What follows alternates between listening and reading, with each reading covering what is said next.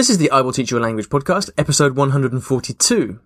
Welcome to the I Will Teach You a Language podcast. Weekly motivation and language learning tips to help you become fluent in any language. Now, here's your host, Ollie Richards. Hello everybody, welcome back to the show. We are now deep in the thick of this three-part series all about how to master your memory so that you can learn vocabulary, new words in the language that you're learning, and not forget them. It's really straightforward, not so simple to do in practice. We covered a lot in the last episode, in part 1. If you haven't heard that, please go back and listen to that because everything's gonna make much more sense. So we're gonna get straight into the second part today. But before we do that, I'd like to thank the sponsors of the show, who are italki. And italki are a website where you can find teachers for whatever language that you're learning. And if you'd like to get a free lesson, then you can go to iwillteachyoualanguage.com/free lesson. Now, I'm really happy to be doing this little series because memory is one of the things that I spend most of my time, or a lot of my time, thinking about. And because of the fact that I do learn languages on a daily basis, it's something that inevitably you spend so much time thinking about, especially when you're at an early stage in a language. I've said before that until you get up to the kind of strong intermediate level in a language, your main job, the main thing you have to do is learn a ton of words and phrases, because nothing else matters if you don't have the basic vocabulary to communicate, right? And recently I've been working on this in Cantonese, but I've also had the experience of going back and learning German and Thai from scratch recently and seeing the kind of things that you have to put your brain through in order to remember words that sound very different across these different languages. So it's really cool. And hopefully, the challenge for me is, how do I take all this stuff that I learn myself, the lessons that I learn in my own language learning, and communicate that in a way that is easy for you to understand so that you can kind of take it and then do something with it. So you can be the judge on how I do with that, but it's great fun to do. Now, in the first episode, we talked about the first part of the ART formula. And the ART formula begins with A, which is attention. Now, I won't repeat all that stuff again. If you haven't heard that, please go back and listen to the last episode. But today we're moving on to the next part, which is probably the most familiar part. I think most of you probably guessed what the R in ART stands for. And of course, it is repetition. But it's important to note that we didn't start with repetition. The A for attention comes first, and that is absolutely critical to the equation, and we'll see that in a second. So why repetition? Well, your brain naturally forgets stuff, okay? It's normal, completely normal. And if you do find yourself forgetting things, welcome to the club. It's completely normal and it's not a problem. So if you know that you will forget stuff, then the logical thing you have to do is simply plan to repeat that stuff and review that stuff plenty of times. Okay? It's a logical thing. So any sensible system that we've got for memorizing words in the language that we're learning has to involve repetition. But I think because it's kind of the obvious thing to do in a way, I think it's something that I see people with a lot of misconceptions about. Now, what repetition is not is simply repeating stuff over and over again, hoping that it's going to stick. And I see people doing this with flashcards. I always remember in Japan, I used to see high school kids learning English, and they would have these flashcards that they've made, and they'd sit on the train turning it over every second they turn it over, like a sledgehammer, just over and over again, just flipping the flashcard from one side to the next. And this is empty, meaningless repetition. Repetition in itself doesn't help you learn anything. What repetition does is it helps you reinforce the associations you've already made and the meaning you've already given to the vocabulary. Okay? So it's a very clear two-step process here. First of all, you've got to really think about, dive into, examine the word that you want to learn. Try and create this association and meaning for yourself. And after that, then you have to come back to it, a few times, probably many times, in order to make it stick. But you can't have one without the other.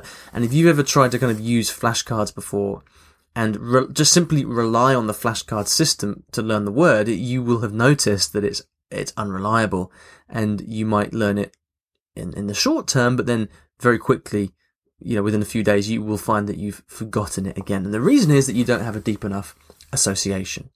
Okay.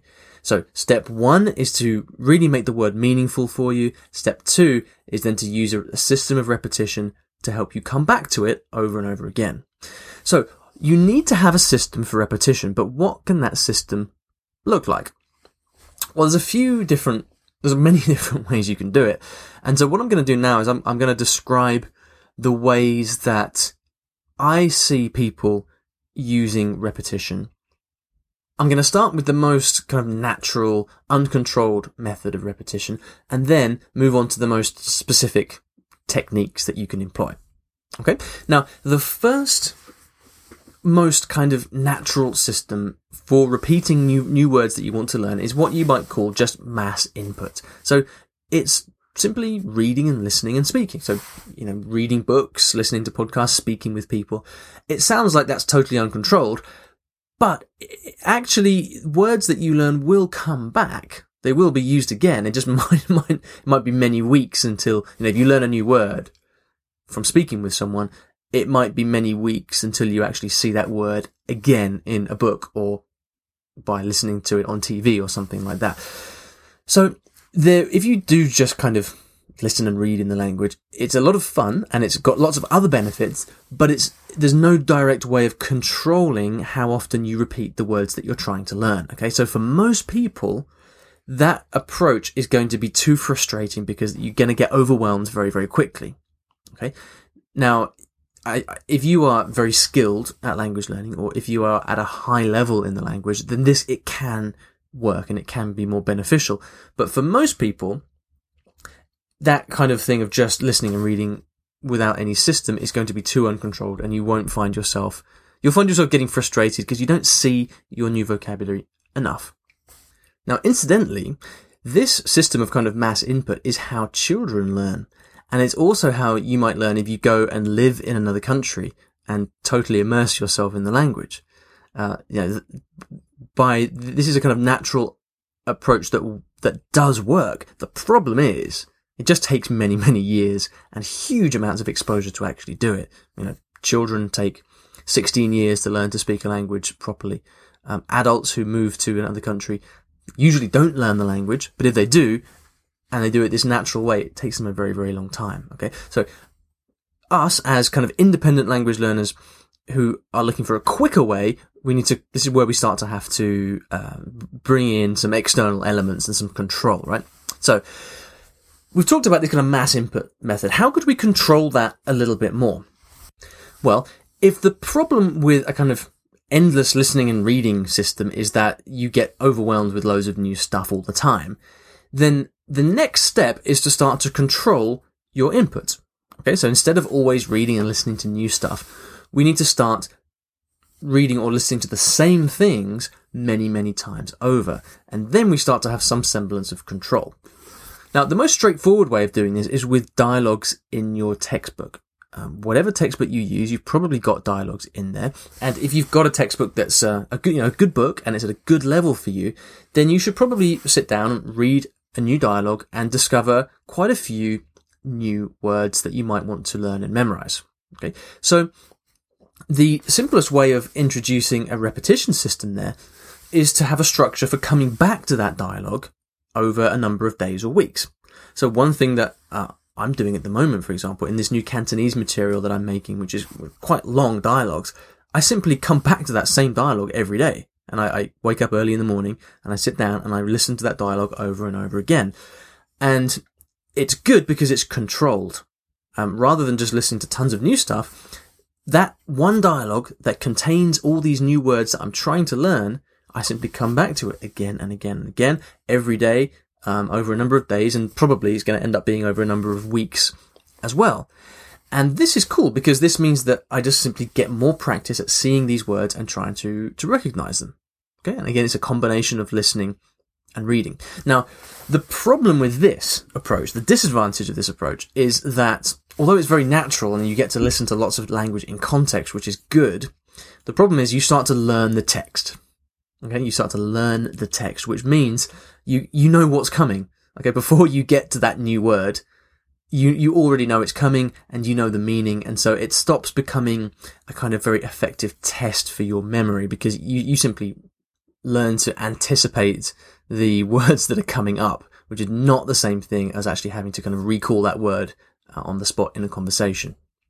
And the reason is, when you're looking at those words in a dialogue, you're seeing them in the target language, and all you have to do is recognize them and remember the meaning. It's very different from having to know what you want to say in your mother tongue and recall the word in the target language. It's a very different, very, very, very different skill.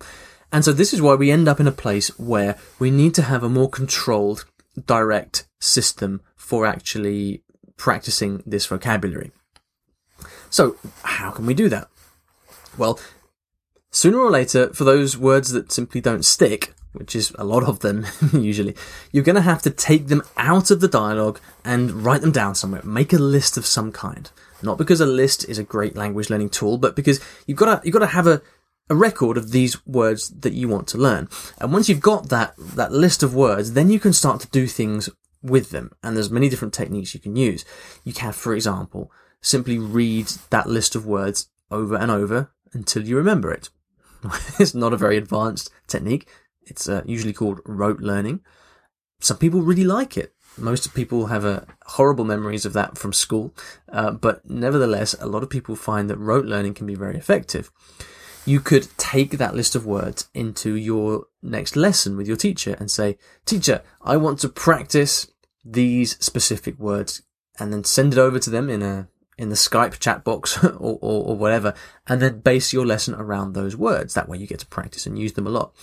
You could take those words and start to make sentences with them, write a little monologue and then memorize it. So there are all these ways that you can start to actually reliably repeat the vocabulary that's going to help you learn it. So this is much kind of better and much more of a targeted way of learning. But there's another problem with this, which is that you will probably find, unless you're kind of a very experienced language learner, that this is still a little bit hard, because the onus to control this review system, which means how often do you review each word and when, is 100% on you. You are the person that has to control when you're going to review and practice these words. And when you're trying to learn hundreds or thousands of words, and you've got a crazy, life going on around you, with, family and work and all these other things you're trying to do, it can be very, very difficult to actually have a system that you can control and trust, and so that you can kind of reliably review these words on a regular basis. Like, this is, in many ways, the toughest thing about language learning. We've all got memories that work. Often the hardest thing is actually controlling our day-to-day study process, because life gets in the way. So it's in this situation and for this reason that flashcards and other kind of review software like Memrise, or apps like Duolingo or Scritter for Chinese characters, for example, it's for that reason that these apps are so popular, because they take all of the thought out of the review process, out of the repetition process, and make it much easier for you. Now, obviously, taking the thought out of things is not always a good thing. It's not always what we want. But remember, if you've been through the art formula, you've already done the hard work, which is to pay attention to those words and make associations. That's the hard work. You've done that already. For the repetition, it's just a matter of time. It's a matter of seeing those words, using those words enough times until they stick. And for that, you technology can do that for you. You don't need to manage that yourself. And so that's why things like flashcards and other apps that use a kind of automatic repetition algorithm are so popular and so helpful. Now, when you put let's say you've taken these new words that you want to learn out of the dialogue and you've put them in your flashcard app or into Memrise or Anki or something like that, all you have to do is spend a bit of time on it each day, because the app and the algorithm, the software, will take care of bringing back these words for you to look at on a regular basis. So hopefully this has shown you why, whether you love or hate technology for this kind of thing, this hopefully has shown you why the issue of repetition is is important and the kind of challenges that it poses. Lots of people have this kind of love-hate relationship with with flashcards. They kind of know that they understand kind of why it's useful, but they don't enjoy it, or they find for them it just doesn't work. But again, that's why I just want to repeat this fact that if you are using the ART formula, then a couple of things should be clear to you at this point.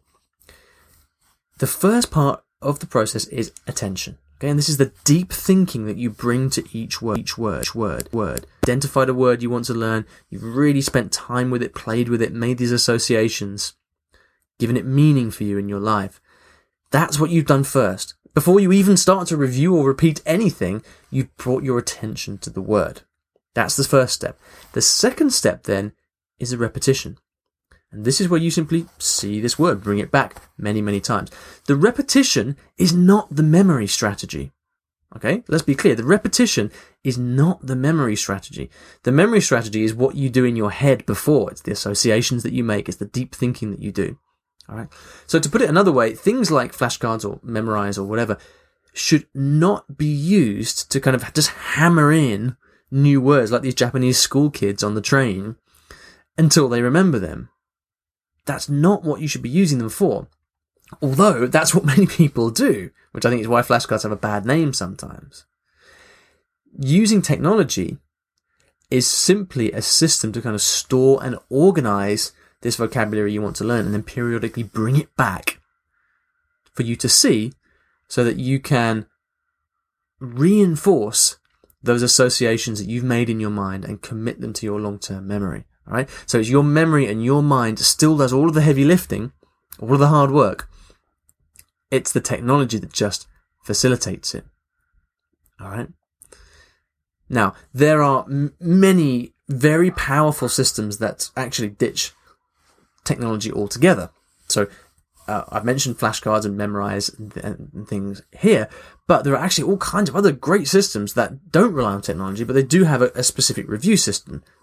And they rely more on the power of the mind. So, for example, you've got the gold list method, which uses a system of 2-week intervals. So you look at words and then you don't see them for another 2 weeks. You've got memory palaces, which have a system of location-based recall. So you actually kind of imagine yourself in your mind walking through a physical space that helps you recall those words. So there's many ways. Like flashcards is the example that most of us are most familiar with, but there's all these other great things which we can talk about in the future. I don't have time to go into all of those today and what they are.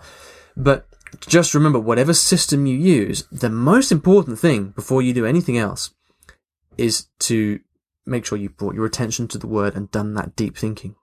All right. So next time that you find yourself sitting down to repeat or review your words, just think, have you been through the ART process? Have you brought your attention to it? And then if you have, then the repetition process should simply be a question of going back and reinforcing those associations. Okay, so we've talked about a lot of stuff. Hope that was interesting. This is really, really foundational stuff. And if you can start to master this process of combining thought and attention with repetition, then you get into a very, very powerful place where your memory, where you're in control of your memory. Okay, so we've covered the first 2 parts in the ART technique. We've covered attention. We've covered repetition. Can you guess what the third part is? I don't think anyone got this right, actually, when I put it out on Twitter. No one guessed what T stood for. They kind of got the right sentiment, but not exactly the right word. So if you have any guesses, go ahead and let me know. If you'd like to leave any comments on this, if you'd like to let me know what you think, or to ask any questions, you can go to the show notes, which are at iwillteachyoualanguage.com/episode 142. Now, it goes without saying that you should come back for the 3rd episode, which will be released in a few days, so that you can get the complete picture of the ART technique, and I'll be showing you exactly how you can take this forward over the next few weeks and practice this in a way that makes sense and is really easy for you. So thank you so much for listening, and I'll see you in the next episode of the podcast.